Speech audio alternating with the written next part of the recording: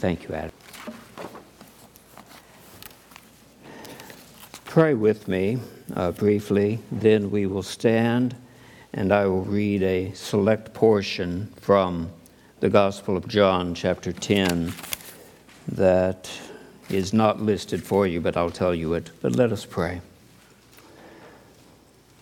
Blessed and holy Lord God Almighty, how majestic, how powerful you are as you reign over heaven and earth. And we declare your praise, acknowledging you as the maker of heaven and earth, and therefore the rightful owner. We declare that by thy hand, the word of your power you spoke, and all things came into existence when there is nothing but thee in thy triune eternal glory. Truly, you are to be worshipped and adored and humbly loved for who you are. But Lord God, we confess what thy truth tells us, that we love because you first loved us. Thou art ahead of us in all things, eternally ahead of us. We humble ourselves before thee. Oh, Father, as we approach this blessed sacred text, we pray for mercy, that you would open the eyes of our understanding, that the eyes of our heart would be enlightened, illumined, that we might know what is the hope of our calling, the surpassing power of thy greatness towards us as thy children, who have been gifted with the gift of faith. Speak, O Lord, this day through the Bible, through the text of Holy Scripture. Give us this day our daily bread. For Christ's sake and Christ's glory, we pray. Amen. Would you stand with me? John chapter 10, verse 14 and 15. 14 and 15. And then we'll go to 27 through 30. 27 through 30. So John chapter 10, 14, 15, 27 through 30.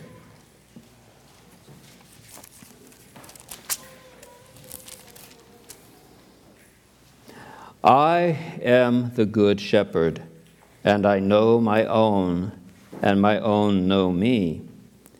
Even as the Father knows me, and I know the Father, and I lay down my life for the sheep. 27. My sheep hear my voice, and I know them, and they follow me.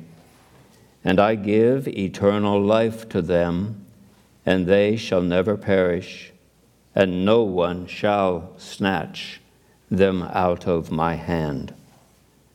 My Father, who has given them to me, is greater than all, and no one is able to snatch them out of the Father's hand. I and the Father are one. Amen. You may be seated.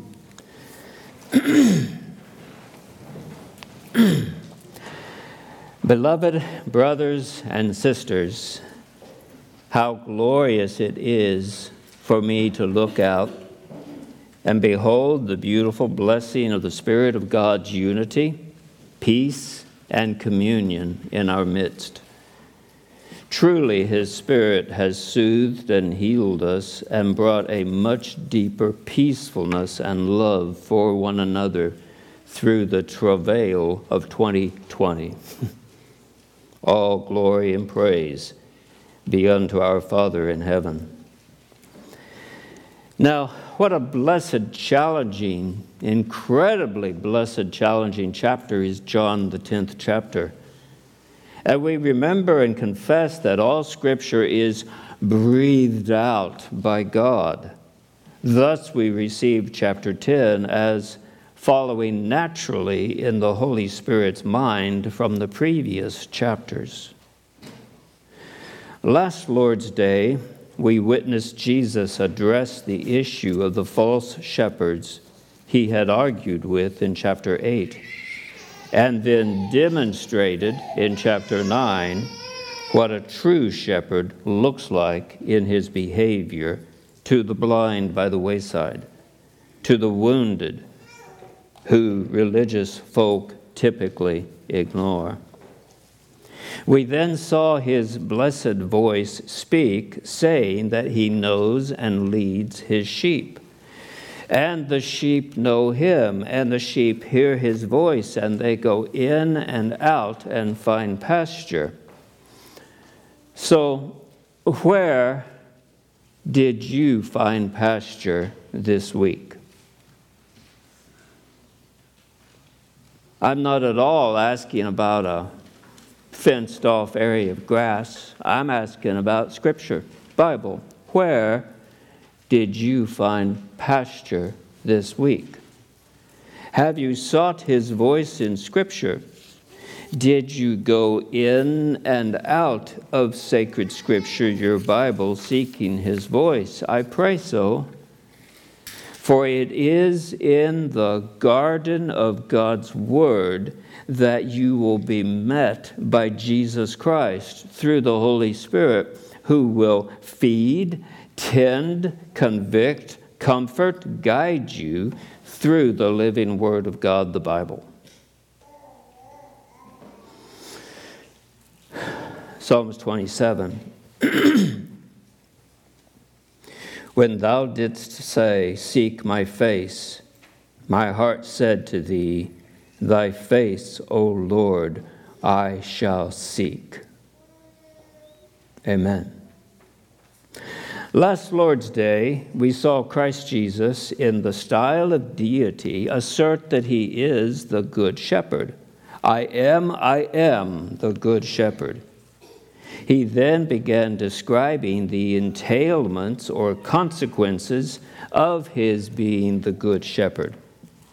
And the fourth and final thing we saw last Sunday was that Christ said, I am the door of the sheep.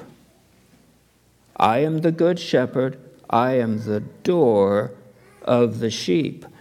How deeply I have been touched meditating on the fact that visualizing myself being brought into this by sticks, briars, brambles, fold with an opening, that when I'm inside, my Lord and Savior, my God, is stretched out across the opening and I am safe.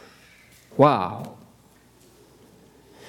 Well, today in chapter 10, we will consider three eternal verities, three eternal truths. First, the cross. Jesus said the Good Shepherd lays down his life for the sheep. Second, assurance of salvation. The Good Shepherd gives his sheep eternal life, and they shall never perish. Third, the mystery of our triune God. I and the Father are one. So first, the cross. The Good Shepherd lays down his life for the sheep. It's found in verse 11. Look at it there in your open text in front of you. Verse 11, he says it. Verse 15, he says it again. Verse 17, verse 18. It's clearly on his mind, of great importance. And it is of deep interest to us that this image of Christ Jesus, the Good Shepherd, in relationship to us as sheep, speaks of an autocratic rule, a sovereign rule. Sheep are not like cats. Ever try to herd cats? Sheep are not like cats. The sheep are not in charge. The shepherd is. Sheep who are pridefully arrogant are ultimately challenging the shepherd. Very unwise. Very foolish. if we've learned anything from Ezekiel 34 and John 10, they will be dealt with by him. We have seen this. But observe verse 10. Jesus is saying that his shepherding is benevolent, not malevolent. I came that they might have life and have it abundantly. In fact, the truth of the matter is, if something were to happen to that Palestinian shepherd and he dies of a heart attack or something, it's disaster for the sheep. But upon the death of the good shepherd, it is life for us, the sheep. Notice that Jesus intensifies from verse 11 to 15. In verse 11, he abstractly almost, he said he's the good shepherd, but he says, verse 11, I am the good shepherd, and the good shepherd lays down his life for the sheep. But in verse 15, he personalizes it and says, I will lay down my life for the sheep. And then verse 17, wondrously we are told that the Father loves him as the eternal Son because he lays down his life for the sheep. Listen to John Calvin on this verse. But as he was made man on our account, and as the Father delighted in him, in order that he might reconcile us to himself, we need not wonder if he declares it to be the reason why the Father loves him, that our salvation is dearer to him than his own life. This is a wonderful commendation of the goodness of God to us, and ought justly to arouse our whole souls into rapturous admiration, that not only does God extend to us the love due to the only begotten Son, but he refers it to us as the final cause. And indeed, there was no necessity that Christ should take upon him our flesh, in which he was beloved, but that it might be the pledge of the mercy of his Father in redeeming us. What a thought. The taking on of our flesh, the pledge of the Father's mercy in redeeming us. Calvin wonderfully comments further, we ought to contemplate the death of Christ so as to remember at the same time the glory of his resurrection. Thus we know that he is life, because in his contest with death he obtained a splendid victory and achieved a noble triumph. Amen. Observe what verse 18 tells us about his life. He says, no one takes it away from me, but I lay it down on my own initiative. How many times have we seen, I haven't counted them, but they pick up stones to stone him, and he eludes them. He just disappears. He walks right through their midst. It's not his time. He was not taken off guard. He laid down his life for us. Christ offered himself for the salvation of his flock. And Calvin says, and by this Christ clearly intended, why does he tell the disciples this? By this Christ clearly intended to strengthen and fortify his disciples, so that when they would see him oppressed and dragged away and beaten, scourged, nailed to a cross, they would not be dismayed, but might acknowledge that it was done by the wonderful providence of God that he should die for the redemption of the flock. And even so the apostles testified, Pentecost sermon, Peter, This man, speaking of Christ, delivered up by the predetermined plan and foreknowledge of God, you crucified. Notice that. Divine sovereignty, human responsibility. This man was delivered up by the predetermined plan and foreknowledge of God, sovereignty. But you're still guilty. You crucified, human responsibility. So first, Jesus speaks of his cross, saying, I will lay down my life for the sheep. Verse 15. And then we come to the cross gives us assurance of salvation. The good shepherd gives his sheep eternal life, and they shall never perish. As a child of God, I am the recipient of eternal life that will never have an end to this story. They lived happily forever after is the truth of the gospel. And while the emphasis of Zoe life is on its quality rather than its quantity, yet here Christ says it will go on forever. We make the confession in the Gloria Patri, world without end. Amen, amen. Now, as I get older, that becomes more precious. But I confess to try to conceptualize forever. There's just no stop. There's no ending. Nobody says it's time to go to bed. It's time for a nap. There's no end. It is just forever and ever and ever. This is good. Amen. This is his gift. Christ says further, they shall never perish. They shall, verse 28, they shall never perish.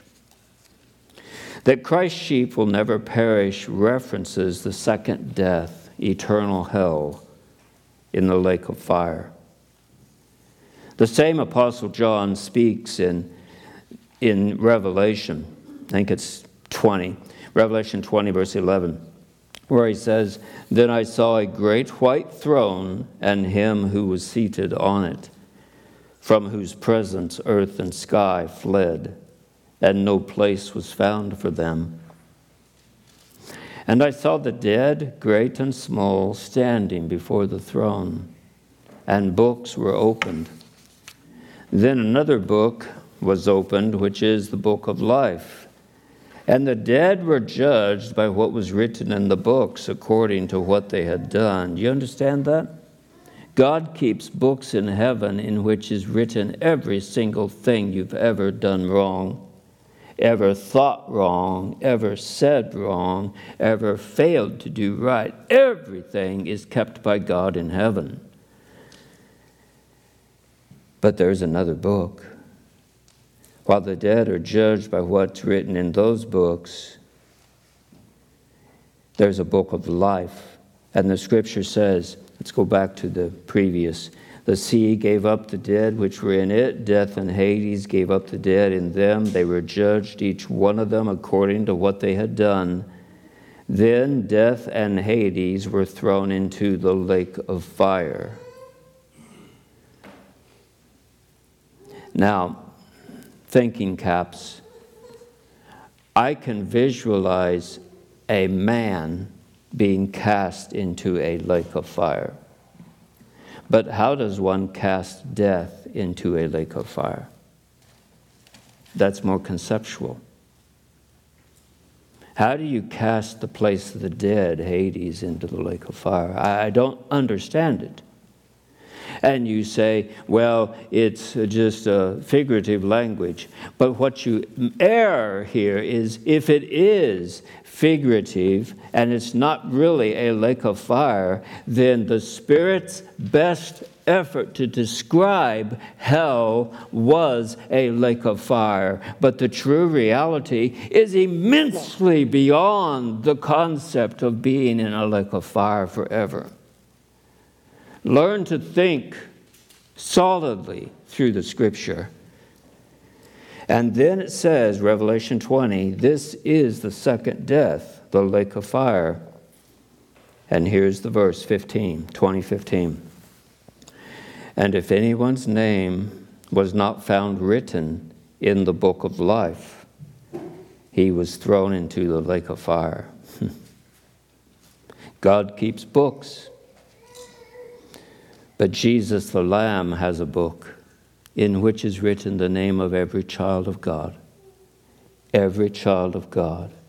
And if your name is in the book of the Lamb, you will never perish. You will never perish. Children of God whose name is written in the book of life will not be thrown into the lake of fire. Eternal praise to God our Father for Jesus Christ.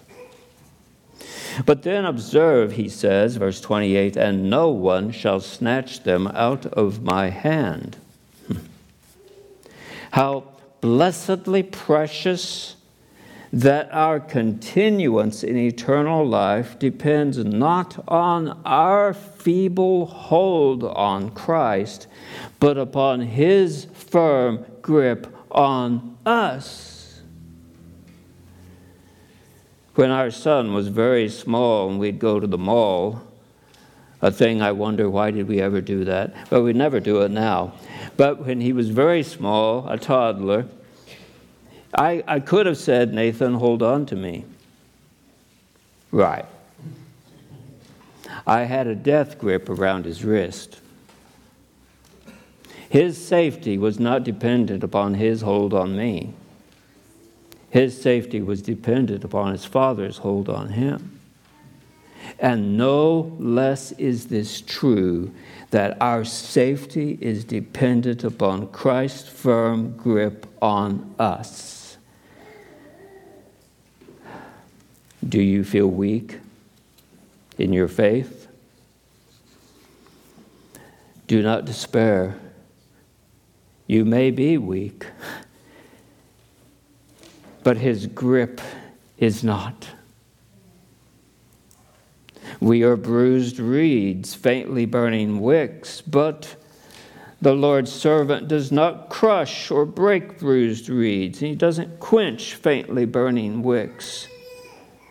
We are safe in the eternal hands of our Savior. Now observe that this verse does not teach that his sheep will be spared all earthly disasters, but that they will be saved no matter what earthly disaster may befall them.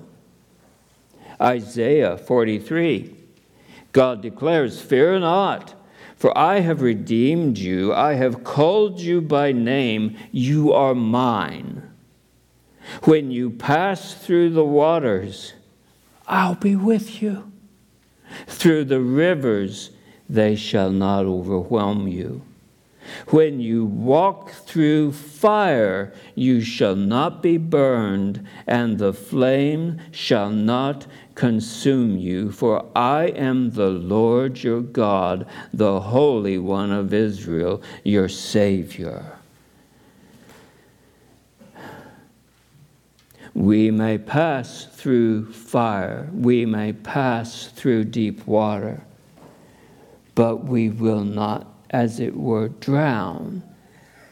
For if I do physically drown, I'm with Jesus instantly. Do you sense the uncertainty that pervades culture around us? It's everywhere. Child of God, our Master said, in this world you have trouble, but be of good cheer, for I have overcome the world. Yeah, you do have. You're gonna have trouble. Don't worry about tomorrow. It'll take care of itself. Yes, you're going to have, but don't. Be of good cheer, for I have overcome the world. Brethren, we are going to make it through. We are going to make it through. Providence Presbyterian is going to make it through. All things in this horizontal plane may radically change, don't we know? Nations may rise up, mountains may slip into the heart of the sea, but we will make it through because our God and Father has promised, has pledged that through Jesus Christ, his eternal beloved Son, we have been given eternal life and we will never perish. And no one can snatch us from his hand. So I may be given a life-threatening diagnosis. My financial plans may crumble, but we will cross over Jordan. We will enter the celestial city. We will hear the trumpet call of God, and the dead in Christ will rise first. And we who still live will be gathered to the Lord Jesus to be together forever in the presence of our God and Savior. We will make it through. Well, verse 29, Christ shifts to his Father, to God the Father. And interesting, says that the Father gives his sheep to the Son. Look at verse 29. My Father who has given them to me. Who? The sheep. We are at the most ultimate, in basic intrinsic sense, a love gift from the Father to the Son. And we thought it was all about us. But ultimately, it's a gift from the Father to the Son, which involves us because we're the gift. I ain't much of a gift. Ask my wife. But wait till you see me in heaven. Some of us we won't recognize in heaven, will we? If you have to think about that one, ask somebody. If you are a child of God, it is because God the Father gave you to the Son. But I don't feel like a gift. Well, are my self-perceptions accurate, or is his word accurate? And yes, we are none of us beautiful, fair as Lord Jesus. None of us like Jesus. But the Holy Spirit is beautifying his church, even as he brooded over creation to beautify it. In 2020, the Spirit of God brooded over this church and has been beautifying it with some heavenly virtues, one of which is humility. And that's a beautiful thing. So how is the beautification process going with you as the Spirit of God works on your character and disposition as he leads you in and out, finding pasture in his holy word? If you have a plan, stick with it. If you don't, go to the website. There are multiple Bible reading plans there. If you've slipped and not done it for weeks, start today, March 14th. Just keep at it. Well, verse 28 is in the future tense. No one will snatch them out of my hand. But verse 29 is set in an ongoing present tense. No one is able to snatch them out of the Father's hand. So the cross gives assurance of salvation, which is based on, third, the mystery of the Trinity. Verse 30. I and the Father are one. Christ, do you see this in the text? Christ explains that you can't be snatched out of my hand, you can't be snatched out of the Father's hand. Now, But he explains this by then verse 30 saying, the explanation for this is, I and the Father are one. You will recall from the opening sermons on this wondrous gospel that the prologue, verses 1 through 18 of chapter 1, was described as a prelude or overture to the gospel as a whole. For John began with, as it were, musical strains of thought and concepts that were introduced to us that he would then later come to, even as late as chapter 10. We thus approached the first verse of John chapter 1 and found a startling contrast. You might look at that with me, John 1:1. A startling contrast between the second and the third phrases. Second phrase, and the Word was with God, with, pros, face to face with God. Third phrase, and the Word was God. We observed that 1:1b, the second phrase, clearly asserts a subject-object distinction between the Word and God. For God is posited out there, and the Word is with God. Two separate beings or persons. Hence, within the Godhead, there is an eternal diversity between at least two eternal persons, the Word and God. But then verse 1:1c, the third phrase, clearly asserts an identification of the two that is strong and absolute. For we are told that the Word was God. And hence, within the Godhead, there is an eternal unity which mirrors precisely the Shema of Deuteronomy 6. Hear, O Israel, the Lord our God, the Lord is one. So 1:1b, and the Word was with God, diversity. 1:1c, and the Word was God, unity. Now, up to this point in the gospel, the Spirit of God's purpose has been primarily to show us the glorious truth of this Father-Son relationship within the Godhead. And in doing so, the Spirit of God is portraying the diversity of persons within the Godhead. Namely, there's a Father and a Son, eternally. Chapter 5, where Jesus says, my Father is working until now, and I myself am working, is perhaps the clearest of these portrayals of a diversity of persons within the Godhead. The Jews want to kill him because he's making himself equal with God.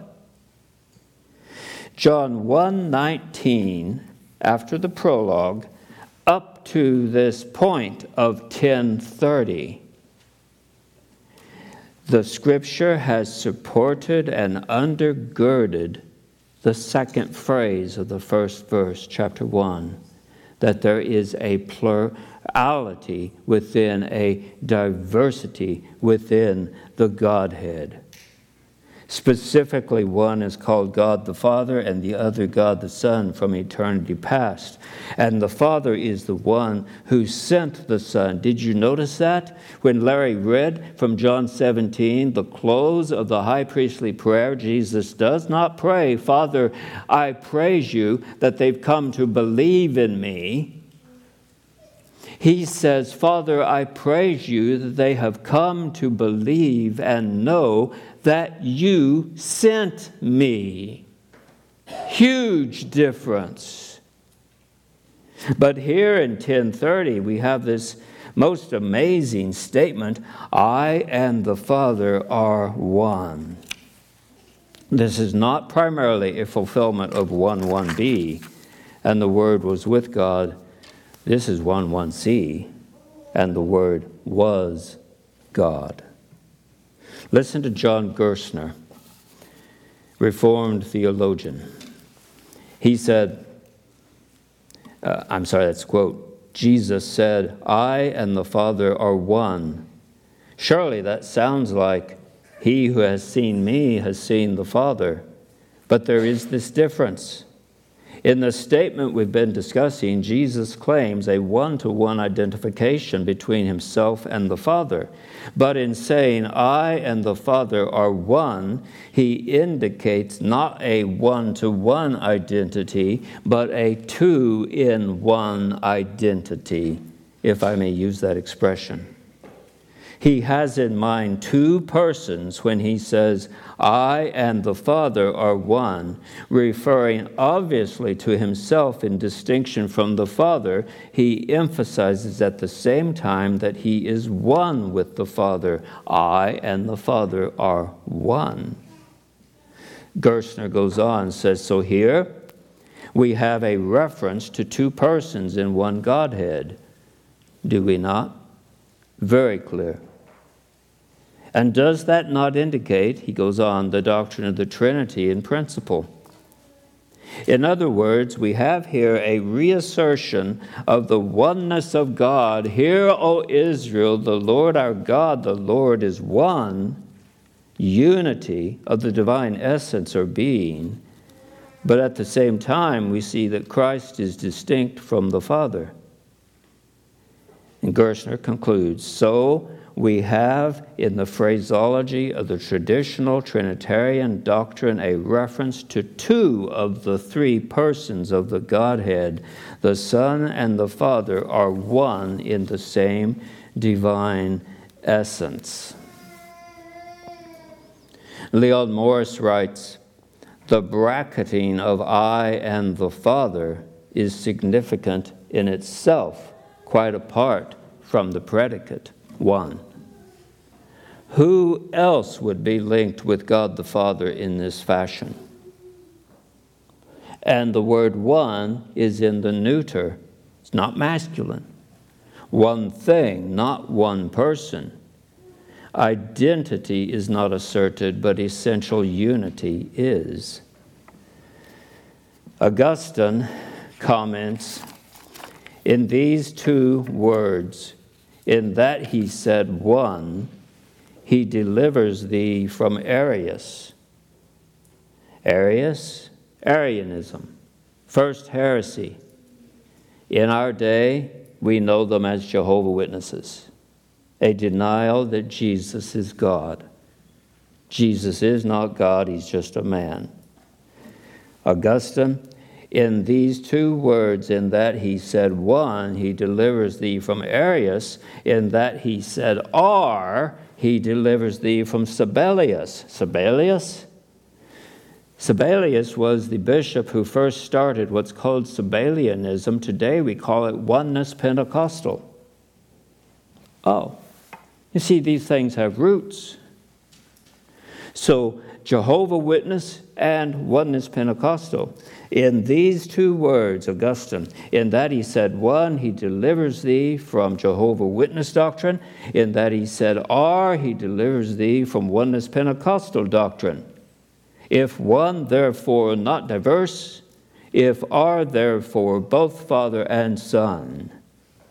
So Jesus flatly contradicts Jehovah's Witness doctrine by saying the Father and I are one. Jesus is God. Jesus flatly contradicts Oneness Pentecostal doctrine by saying the Father and I are. Not I wear a mask sometimes as a father, and sometimes I put on the mask of a son, because there's only one person. That's Oneness Pentecostal.